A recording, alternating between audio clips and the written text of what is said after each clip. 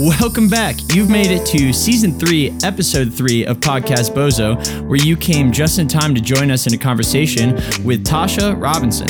Here with me, as always, we have locally renowned beer server Sean and celebrated artist / animator Eli. My name is JJ, but you can call me Antonio D'Antonio. As always, it's good to be with y'all.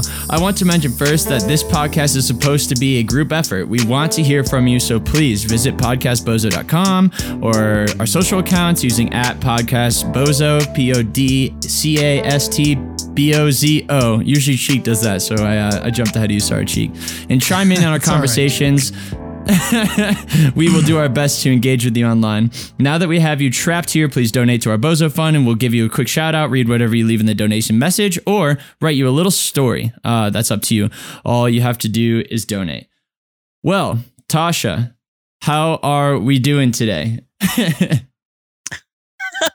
I mean, I don't know if you want to get into politics, but the inauguration was yesterday. I'm doing great. Don't you worry, that will come up in a second. Yeah, I guess Tasha, right now you have a podcast called Next Picture Show, and you work for Polygon. What else do you have going on in your life work wise before we get into personal and politics, even though those might intersect? Not a whole lot work-wise. Used to be that I freelanced all over the place. I've been a film writer pretty much since college, and I used to write about books for NPR. I used to write about anime for the Sci-Fi Channel. I've had a very long and complicated and varied freelance career. But pretty much, if you're working full-time for an entertainment outlet, you tend to not do a whole lot else because those things will literally take up every second of your personal life if you allow it.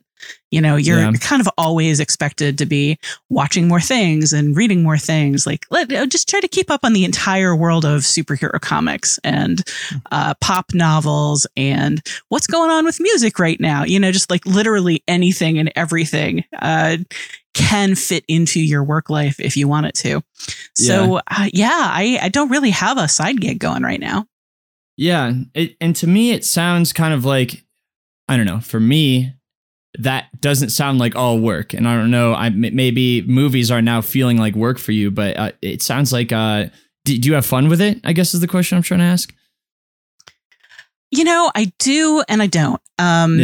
After you've been doing it long enough, movies are definitely work. I've actually had to struggle a little in quarantine to watch movies for fun or to convince myself to spend my evening watching movies or TV because it feels like a continuation of the workday. And that's kind of when the bummer. workday runs from when you get up to when you go to sleep. In quarantine, books have kind of been my passion because I barely write about books at all. So they're one of the few things that I do that don't feel like an assignment or like something that I might have to parlay into something I'm writing about or interviewing somebody about. And my other big passion is role-playing games. So I've been doing a lot of that in quarantine because it's something you can do like pretty easily and seamlessly over, Zoom or Skype or whatever system you're using. Yeah. Could you walk us through a day in the life of what your job entails?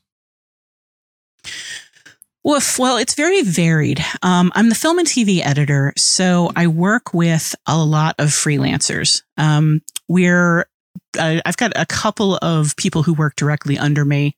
One of them, like one of my direct reports, moved over to Slate late last year.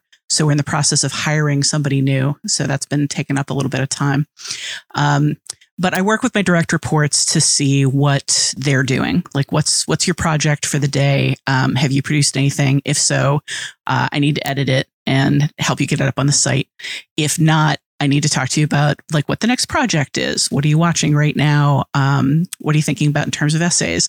What's hot and interesting right now? Like, do you have a take on WandaVision? Do you have a take on The Mandalorian? So that's working with the people under me. Working with the guy immediately above me, we look at the calendar, like, here's what's coming up in entertainment for the next couple of months. How much has that moved over the past 24 hours, given that everything on the calendar is moving these days?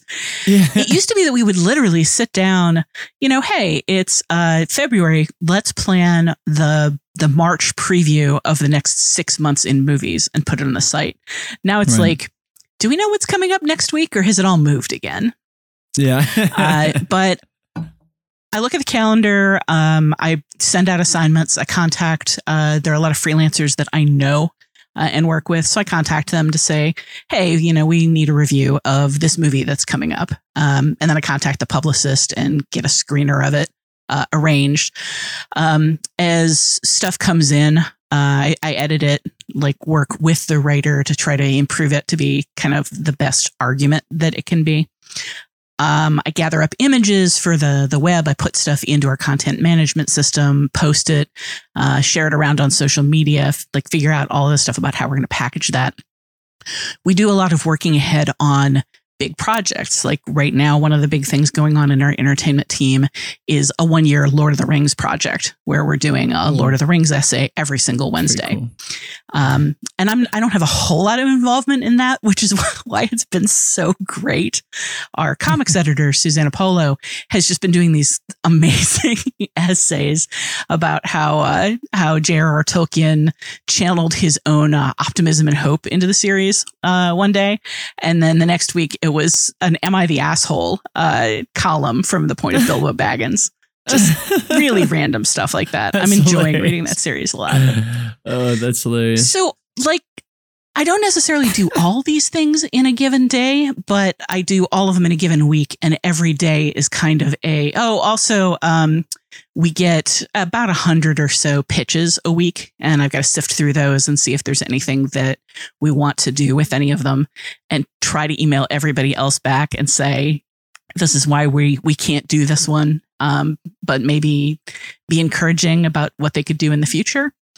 So any given day is just kind of sorting through 5,000 emails from publicists, 20 or so emails from people pitching me, 20 or so emails from freelancers saying, here's the piece, or here's why you don't have the piece yet, or here's what the next piece is going to be. And then trying to make sure that my reports are doing something. And then somewhere in the middle of all that, I try to actually occasionally watch a film and write about it. Yeah. I don't know how you manage that in your day. So sometimes very poorly.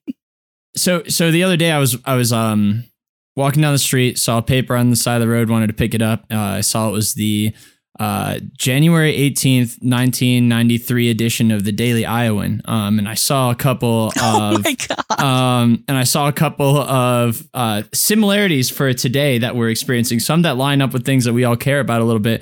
The first thing was at the top of the thing, at the top of the newspaper, it was talking about how Bill Clinton was harping on a feeling of unity after beating Al Gore, and he was about to be initiated into office in 2 days, I think, at that point.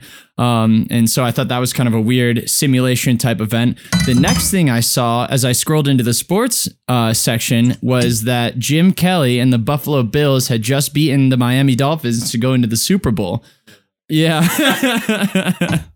Which we're all Bills fan, and we're going to the conference championship on Sunday.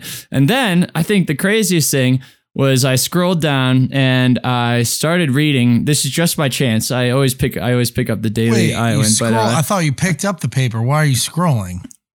It was I lied. It was an iPad it was on with a PDF the sidewalk when you were. It was an iPad just lying in the street. The iPad was lying on the ground with a PDF on it. And I want to read you guys an excerpt from the arts and entertainment section. I want you guys to tell me if you know, any of you guys, if you know what movie this is referring to. So taking an overused genre and bringing something interesting out of it is difficult, especially my reading is off. In an industry that has a habit of milking any successful concept for all that it's worth. It says it right there. Manages in itself the triumphant overcoming of a handicap.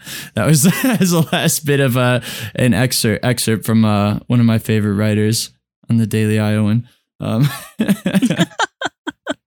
Do you remember writing that? Big fan of 1990s era Daily Iowan. Yeah, I like to relive every year like it's the 1990s in Iowa. So, what year was that? Was that 93 or 92? 93, January. 93. 92 was a very good year for the Daily Iowan. Yeah. It was the first year you joined on, right? 92 was the first year. Through, that's why it was a good year for them. Yeah, exactly. I saw there was way more articles. They actually wrote something on the paper. So in 91, there was just a blank sheet of paper they sent out to everyone. Tasha, but there's a movie that debuted in 1993 that I have yet to see, but has relevance in what I've been consuming lately. I'm a big JRE guy, Joe Rogan Experience. And his most recent episode is in interviewing and having a conversation with Travis Walton, who is famous for having an abductee story. You would figure out how to work abducted by aliens. Movie based off his experience in the 70s that came out in 93 was Fire in the Sky. I only vaguely remember that movie. I remember it being surprisingly compelling. Yeah. Like, I'm not a big UFO person, and I take all those stories with a grain of salt. And some of the movies about alien experiences just kind of have a very like woo-woo quality to them. Kind of a, everybody watching this is a true believer, right? Yeah. Like we all know aliens built the pyramids, of course. Yeah. But I remember that film being a little more of a straightforward thriller in a way that struck me as pretty compelling at the time. I remember not hating that movie. Well, is your favorite genre? Is that the movie that you had the excerpt from writing about that film? No, it was Scent of a Woman was the Al Pacino movie. There's a movie I remember a lot more vividly. Yeah. I was wondering, I've never seen that movie, but your first sentence is talking about like, do we really need another movie about a disabled person telling someone of an abled person, I guess, using not the right terms, about how to really live life. That's like the gist of the first paragraph. And it's just like, at first I was like, oh, she did not like this movie. And I read through and it sounds like it ended up surprising you. And maybe you liked it. I remember there being aspects of it. I think I thought the movie making was reasonably high quality, like that the film kind of draws you into it. But like the premise and the title is basically that Al Pacino, who's playing a blind character, is like just so driven by the scent of a woman. And, these days you get somebody speechifying for several minutes about how women smell and the importance of experiencing women's smell. And you just start sounding like a super creeper. Yeah. Oh my gosh. That should be someone we hire for our podcast. Someone to sniff Eli and I back here. Just give a thumbs up every 10 minutes. I'd love that. That is really creepy. I was trying to figure out how that could not be creepy with the title name Scent of a Woman, but I guess there's some moral sentiment there. I don't know. Yeah, it's a really, this was a long time ago, and I've seen a lot of movies since. And my memory for plot details is often stronger than my memory for the movie making itself. But I remember just feeling skeezy after that film. It's kind of a celebration of life in the way a lot of movies about living with a disability or questioning kind of what your purpose of life is, or coming of age films, which it also kind of is. And in this case, I remember that film just being kind of a coming of age film that's about learning the importance of a particular way of life and coming to see that it's beautiful. But that way of life has an awful lot to do with wine and steak and smelling women. And it's maybe just not a point of view that I can really relate to, enjoy. Exactly. Yeah. I remember it feeling very regressive. Yeah. It's so strange that people can take take such like a disability or a culture or anything like that. Like I was watching The Prince of Persia the other day is what I'm thinking of now. And every single person in that is white. Every character in it is white. No one is Prince of Persia. Yeah. Like Jake Gyllenhaal. First of all, Jake Gyllenhaal is acting. He looks like a dummy in that one.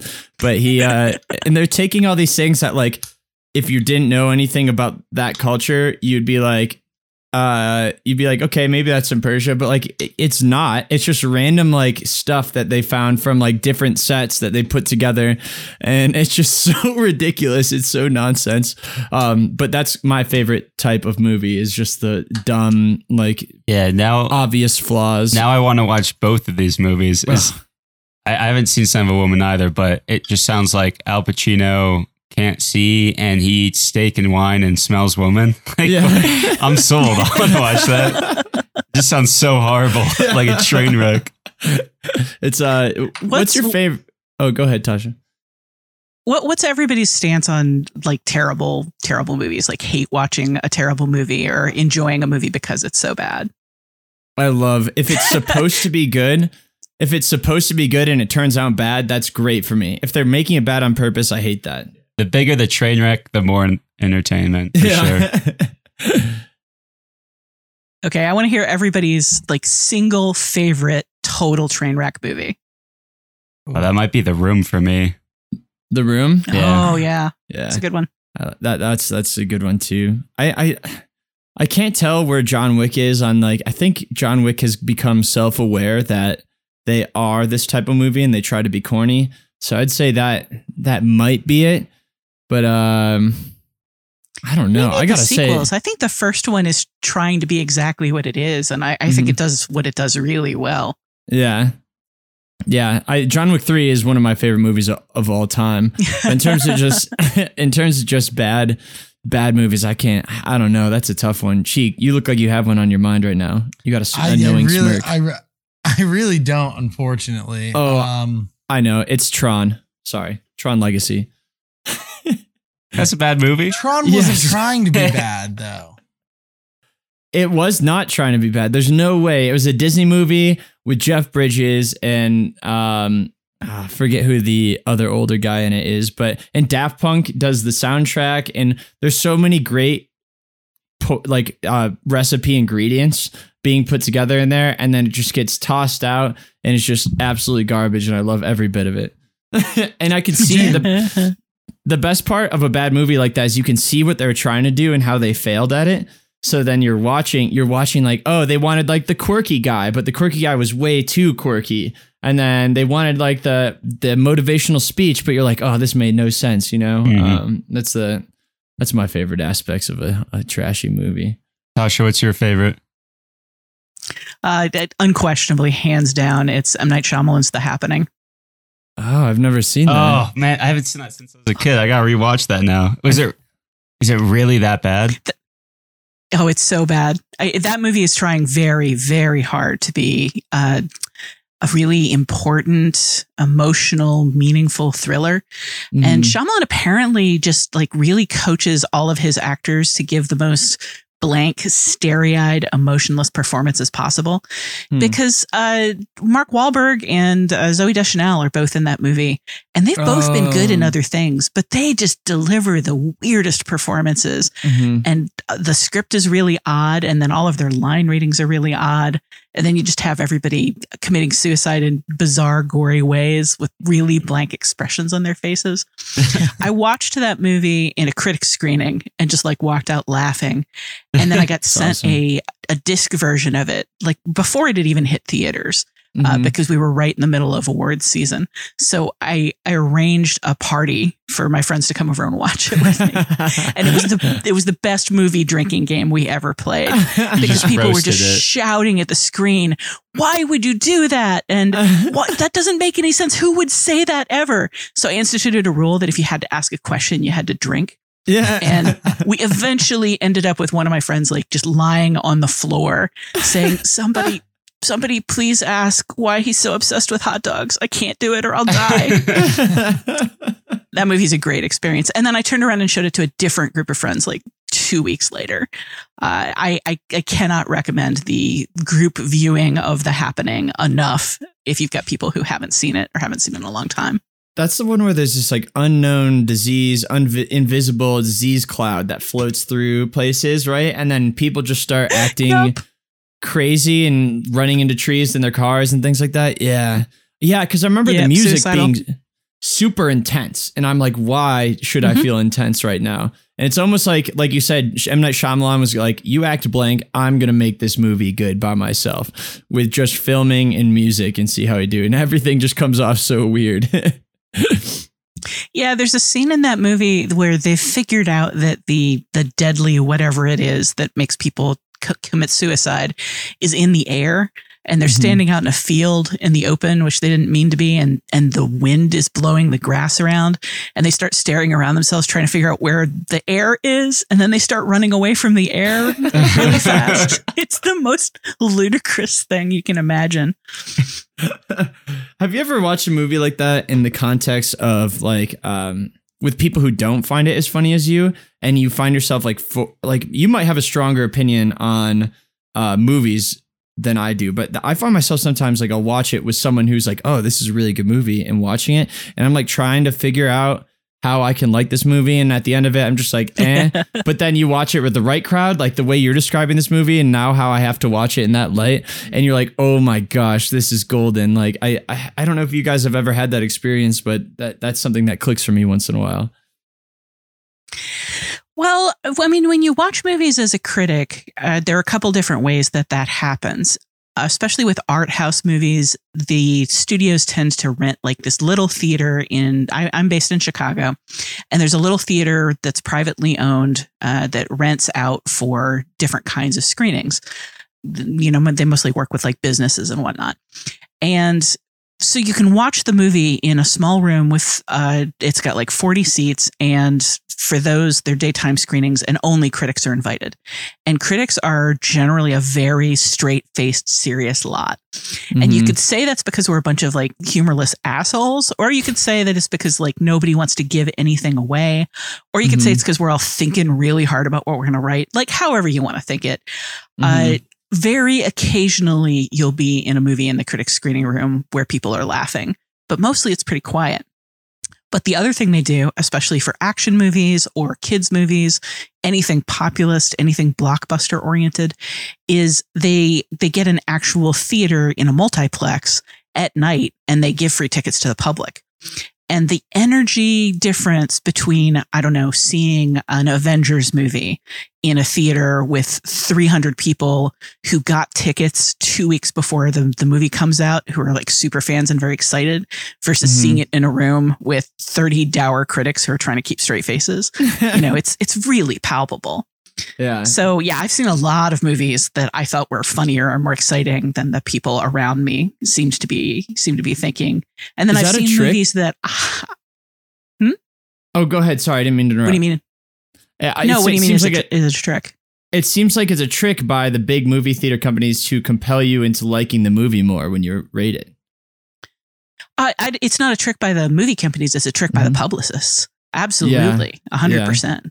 Like, the difference between seeing, say, a kid's movie, seeing a How to Train Your Dragon movie in a room full of kids versus a room full of, 45-year-old white males from suburban papers is huge. And of course they want you to see it with the kids. Yeah. Yeah, that makes sense. Because it reminds me of comedy clubs. Like if you don't hand out alcohol, that stand-up amateur night can be a little more stale. But if everyone has 2 or 3 drinks in them, all of a sudden everyone's laughing a little more, and you come out liking that show. Yeah, for sure. And I'm sorry to interrupt. You were you were continuing with your thought, and I jumped in there. Oh, I don't know. I might have been done. I ramble. Yeah, so do I. So we're gonna be a match made in heaven. We're going to butt heads. Well, anybody that listens to our podcast knows I'm a big head butter. Yeah, that's good. I'm kind of our resident curmudgeon / disagreeer with everything. So I'm used to this role. Well, I was going to say I did listen to one of your podcasts, and I noticed that you always take the side of dissent. You always have kind of like the more critical lens. It seems when you watch a movie, and tell me if I'm wrong, but I'm wondering, do you go in wanting to be harsh on this movie? Are you saying, do you consider your standards to be super high compared to other critics and regular movie watchers? And I don't know, does that affect if you're just casually watching a movie, does that affect that? No, I'm just a very picky person.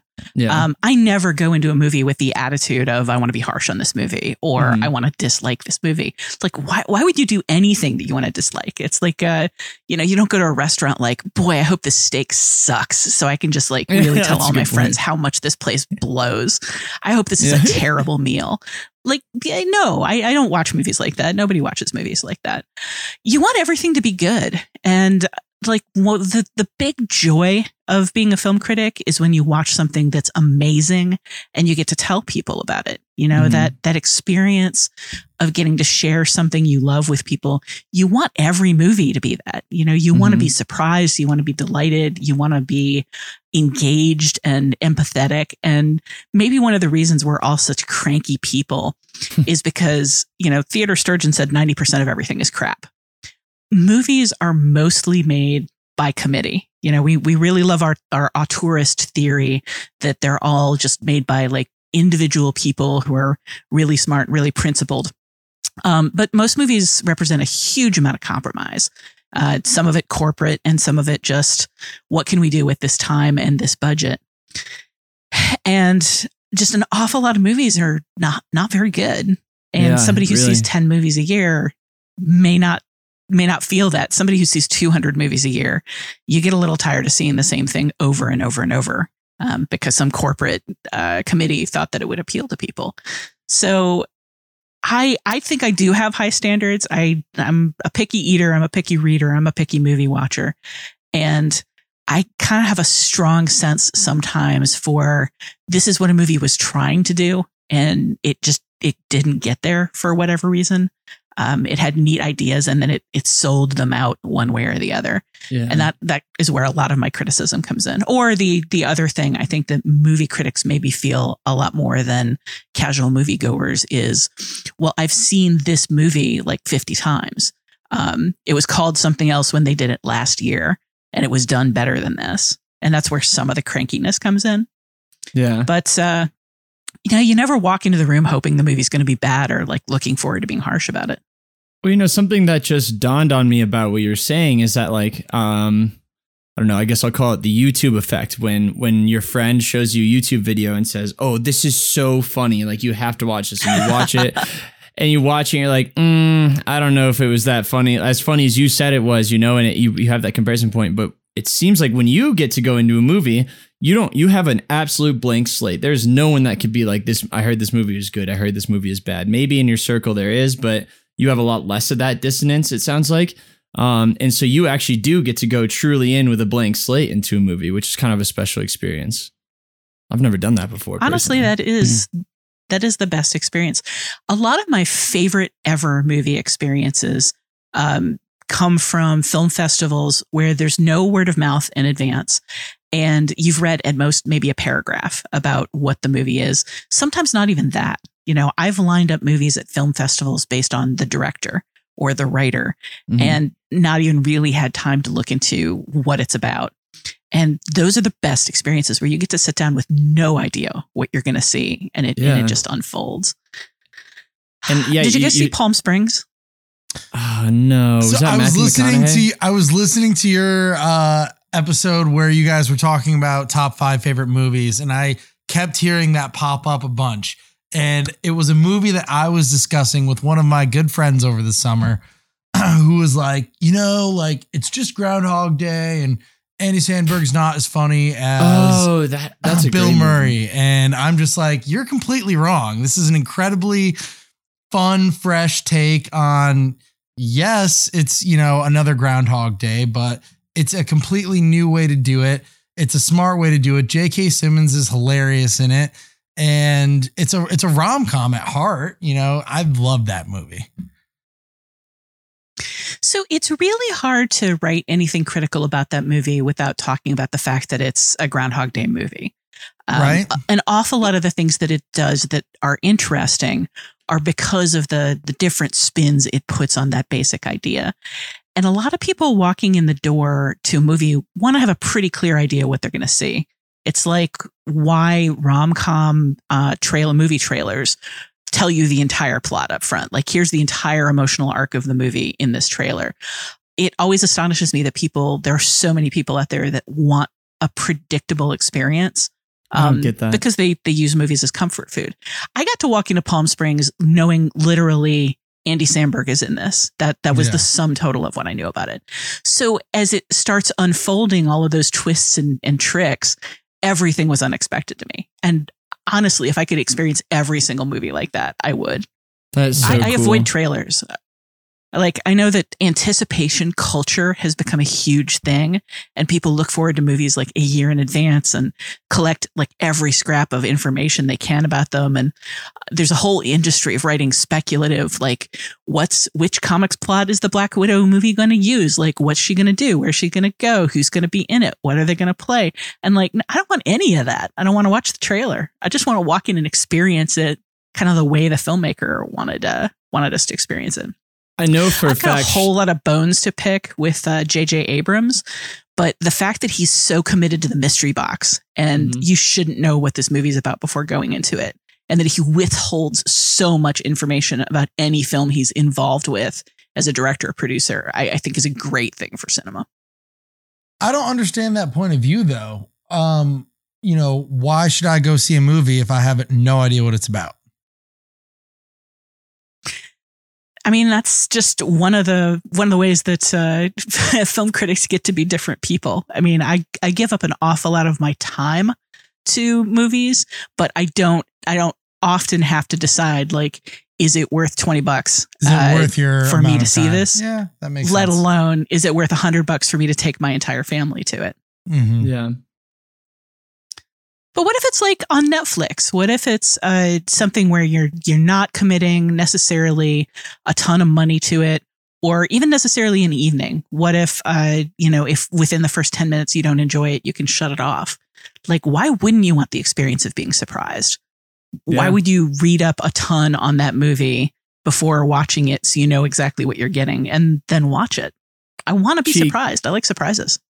Cheek, before your birthdays, would you search around for the presents in your parents' house to see what you got? Shake them all. Yeah. Well, that's an unfair example, JJ, because I don't have the control over what my parents get me or not for my birthday. But I guess that should be like spoiling surprises. My response to that would be it's all evaluation of what is your time worth, and would you rather be spending your time experiencing or doing something else? Why would I decide to possibly invest 2 to 3 hours on, this movie called Endgame that everybody says is phenomenal, but little do you know, I hate comic books, and that's going to be a complete waste of 3 hours of my life. 3.5 to 4 hours of my life. And I don't get paid for it. Yeah. Are you telling me that when you see a trailer for a new movie and it's very obscure and vague and it doesn't tell you the plot, you're not interested in that? That doesn't pique your interest? No, it does. I'm just trying to play devil's advocate here a little bit. I love watching trailers. It's when I'm bored at work and there's nobody on the floor that I have to deal with, I will go to YouTube and I will type in 2020 trailers. What should I watch? What should I be aware of upcoming? And then I'll see 30 seconds of a trailer and I'll be like, that 30 seconds was great. Let's move on to the next trailer. Like, just so I know I'm going to want to watch it. But if I don't see that 30 seconds of the trailer, I will never go into a movie not knowing at least 30 seconds what I'm in for. I was ribbing you earlier, Cheek, but you and I are the same way. You remember we watched The Dark Knight with Bane, whatever that one was, Dark Knight Rises. We watched that trailer like at least 100 times before it came out, and we'd watch it like before and after school, and we'd be so stoked about it. And so I'm the same way. I love the Marvel movies. I get into I watch the channels like Emergency Awesome and things like that, where I can they tell me all their predictions and they're right a lot of the time. So then I'm just spoiling the plot of the movie more than the commercials already do for it. And I don't know why. I don't know why I do that. But once in a while when I can refrain, or I just like go to the there has been a couple times where I go to the theater and say, I kind of heard something about that one. Let's go to that one. Or that one has Steve Carell in it, or Lou Ferrigno. Let's jump in there and watch it. Going back to going back to the idea though that, you know, Tasha, you have the most fun when unexpectedly and knowing nothing about, you see a movie that you love and you get to share that with people. You know, as a question I'd love to pose to everybody, have you seen a movie recently that has done that?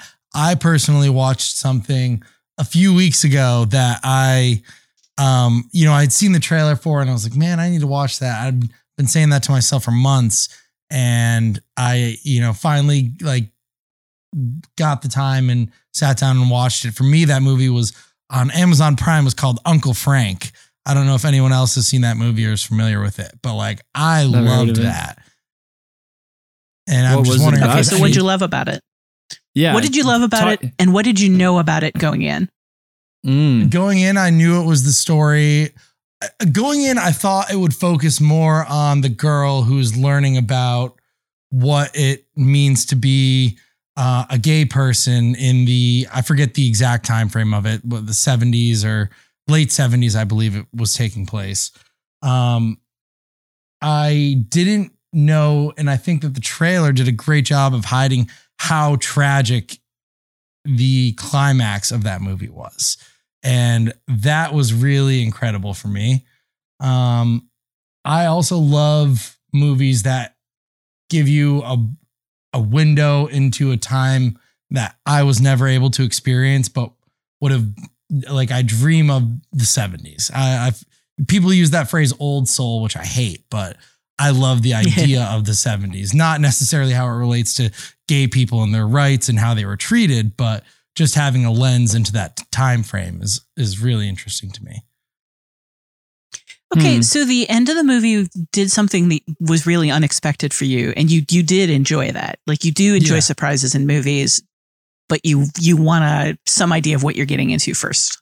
Yeah, and you just kind of balance those. I knew that I was getting into a movie that was going to discuss how gay people have been treated in the past in our country, and I'm an ally, and I want to understand, the plight of, the people in my life who have gone through similar things. So, like, yes, that movie is worth watching to me. And that surprise at the end, the dramatic climax, was a wonderful surprise for me.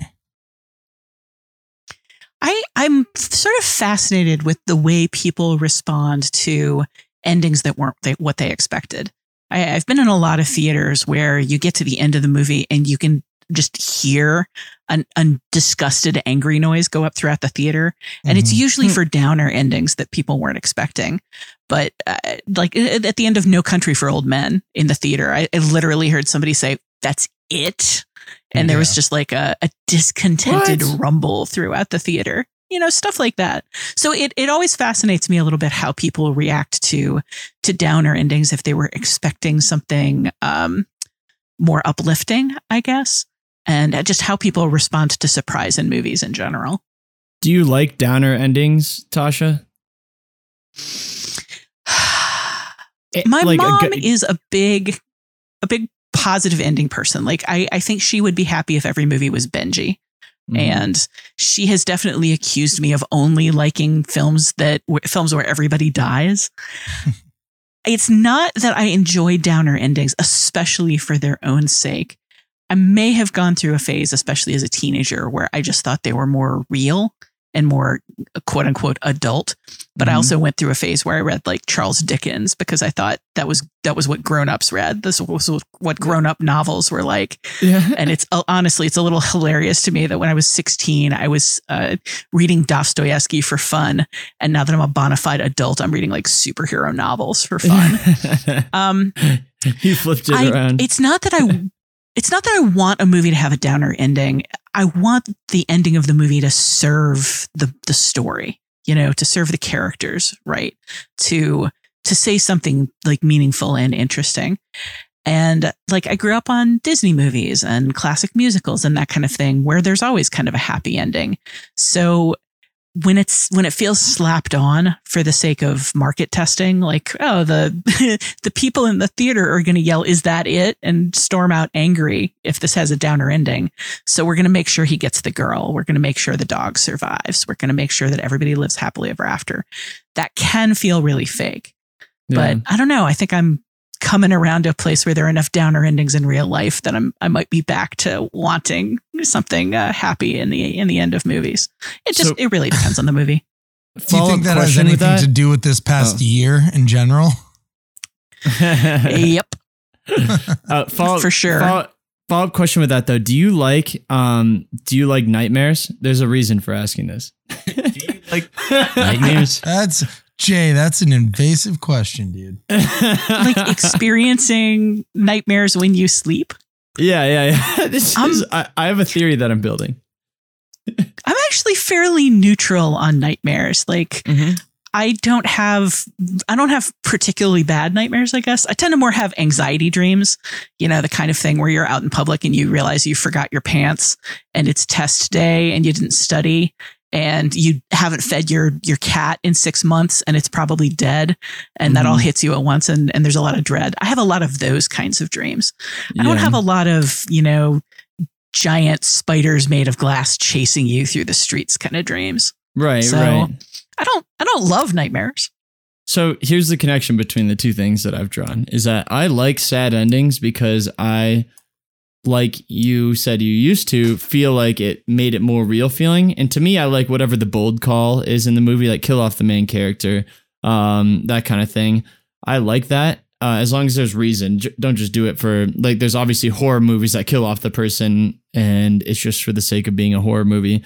But I like it when the movie makes a bold call. I like it when the end feels bitter and it makes you like feel uncomfortable and not great and makes you think about where it goes from here. I like that kind of thing. So since I like that thing, I've started realizing that I kind of like nightmares. And this might be a segment that will play for the psychologist we have on later this season. And he might be able to psychoanalyze what this means for me. But I like nightmares because when I wake up, I'm like emotionally affected by it.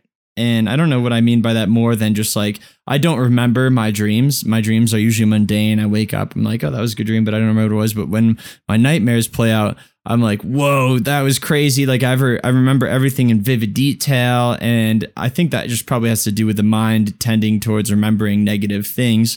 But I don't know. So I'm creating a thesis and I, in my head at least, where I talk to people and see if they like sad endings and and nightmares and see if there's any tie between that. But aside from my tangent, what do you think about that? All right. So my big question, I guess, is going back to what I just said. What are your nightmares like? Like, are your nightmares, you're stranded on an alien planet, you're on fire, and there are wolves chasing you? Or are they more like, your family's dead and you don't know why, or you killed somebody and you don't know what you're going to do about it? Like, are they more mundane or plausible, ideas, or are they like big fantastical things, or what? So I would say that the feelings that I get when I wake up are like equally as negative, but the plot could be subjectively different feelings. So like there could be the one, the flaming wolves are eating my family, and then there could be the next one where like I can't stop annoying this person and they keep telling me that I'm annoying them. But for me, everyone I wake up with the same emotions. So to me, it's more about like like I go to a movie to like feel something about it, and if I feel disconnected about it and don't care, then I'm not going to end up liking that movie. And I think Casey Ryan, who we had on earlier, said kind of something similar. But when I feel something and I'm like, oh, I feel awful after that movie, or feel bad, or like I feel uncomfortable with that ending, then that's when I know that the movie at least was probably doing its job. Not like, oh, I'm angry that I paid money for this, but like, oh. I think you summed that up extremely well. Because that resonated with me big time, especially You know how I had that big nightmare bout where I was getting like terrible nightmares every 2 minutes for a full night? Yeah. That was a little bit extreme, but other than that, I love nightmares. It's because people tend to attribute negative emotions as not wanting them at all. Like, I never want to be sad. I never want to be afraid. I always want to be happy. But the healthy balance is to have everything moderate amount. And I think you see the value in the scary things because they grab your emotion, they make you think about them, and you remember them. Also, the flaming wolves keep eating my family quote on your. But that reminds me that I don't know if I told you this, but I had a nightmare where for some reason I kept ending up at your house. Like your mom was the only one home, and I kept like in upstate New York. It was an imaginary generic house, yeah. But like I was like riding a skateboard and like I hit the curb and then like I flew through someone's door and like your mom was sitting on the chair and she was like, Eli, I thought I told you never to come back. And I was like, I'm sorry. Like I tried to explain myself and I couldn't. It just made things worse. And that happened like 3 times in the same dream. And I woke up like so anxious, like I keep ending up in JJ's mom's house and she hates me. I don't know what to say. Eli. That is a nightmare variant I have never heard of. That's great. Eli, I'll tell you what, you're lucky that that's only in your dreams because that was my entire childhood. Was JJ's mom trying to kick me out of her house. That is so true. Also, this is you know how people don't like hearing about people's dreams in conversation? Well, this is a whole podcast about it, people. So get ready. Oh no, can you guys still hear us? Our screen just went out. I can still hear you, but can't see you. I can still hear you. All right, well. Tasha, so what's a movie for you that you've been happy to share with people, excited to share with people recently? Oh God, that's such a good question. And off the top of my head, I'm trying to think of something or a recent. TV show or just something that's moved you in a not necessarily positive way, but a way that makes you want to share it with others. Well, I'll tell you, there's a film coming up that like the critics all have kind of raved about because we all got to see it in December because it was trying to qualify for the 2021 Oscars. You never know whether to call them the 2020 Oscars or the 2021 Oscars, because I found the same thing with the football season. Which is it? Which year is it? Which Super Bowl was it? Yeah, exactly. So you have that problem, and people have just started calling them like, oh, the 71th. That is definitely a thing that human beings say in the world. 71. The 71st Oscars or whatever. Yeah. So this film came up like in a lot of critics' circle choice awards. Just like a lot of best of the year lists. It's Chloe Zhao's Nomadland, starring Frances McDormand, and it's going to come out in wide release in February. So that's going to be the first chance that most people have to see it. And it's just this movie. It's kind of a sad downer movie about a woman who her husband died and she kind of refused to leave the small town where they lived together because all of her memories of him were there. And then the factory closed down and nobody had work. And now she's just this nomad kind of going from place to place, doing seasonal work and, picking up kind of menial jobs and living out of her van. And I've seen a lot of kind of indie-core miserablest movies that feel a lot like this. You just have this sort of sense of dread. It's just it's like, all right, well, what terrible thing is eventually going to happen to her? And the movie doesn't really go in that direction. It's not one of these stories of like poverty is so grindingly miserable and then you die. Which I've seen 100,000 times, and it can be emotionally affecting, but it's also just very tiring and defeating. Instead, it just turns into this movie kind of about a celebration of being rootless. She spends a lot of time hanging out with and talking to people. It's a fictional movie, but most of the actors are non-professional actors and they're actual nomads, people who live out of trailers and travel around America, like doing pickup jobs or living on the barter system. And so, these are real people talking about their actual lives. And then there's just a lot of incredibly gorgeous scenery as she goes from place to place. And it kind of ends up being a celebration of like physical America. And, as so many of us are living in quarantine, it's a celebration of mobility. It's a celebration of social interaction. It's a celebration of outdoors. It's a celebration of like the physical world. And not really a whole lot happens. It's not a thriller. It's not about incident, but it's beautiful and emotional and just full of all of these really surprising and evocative moments. And an awful lot of us put it on our best of the year lists because, it really touched us in a lot of places. I think it fed us all in a lot of ways we were really hungry for. It was a great synopsis. That's exciting. Yeah, that's one we'll have to keep on our list. I just sat down inside one of your articles. Well, okay, so you kind of began this all by asking, like, is it still fun or is it just work? Like, do you enjoy your job?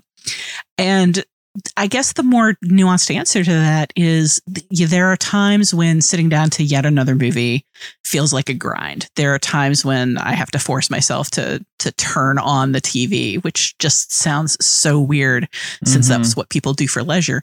Yeah. But literally anything that you do for work, literally anything you do all the time. Like if your favorite thing in the world is chocolate and you go work in a chocolate factory, you'll come to hate the smell of chocolate. If your favorite thing to do in the world is play basketball and you become a pro player, there will be a time where you're like, my knees hurt. I'm tired. I don't want to listen to people screaming at me all day. And I don't want to go play basketball and come up bruised and tired. Whatever you do constantly without a choice, because you're getting paid and you got to do it on a schedule, becomes tiresome. I almost never get tired of talking to people about film. Just like asking questions like, what's your best hate watch? Or like, what moved you? Or what did you think about that ending? Like listening to other people talk about what engages them in movies. Like that's pretty much why we do the podcast, is I really enjoy listening to people talk about movies. All right. So you've heard the first half of season 3, episode 3 with Tasha Robinson. Guess what? You're going to have to come back later this week, probably on Wednesday or Thursday, to hear the rest of it. So far, so good. Sorry to cut you off halfway there, Tasha, but there's a lot more good stuff to come, including the rest of this conversation. And then we take a critique into her element when we look at some Amazon reviews later, and we critiqued those critiques. So thanks for listening, and I look forward to seeing you again in a little bit.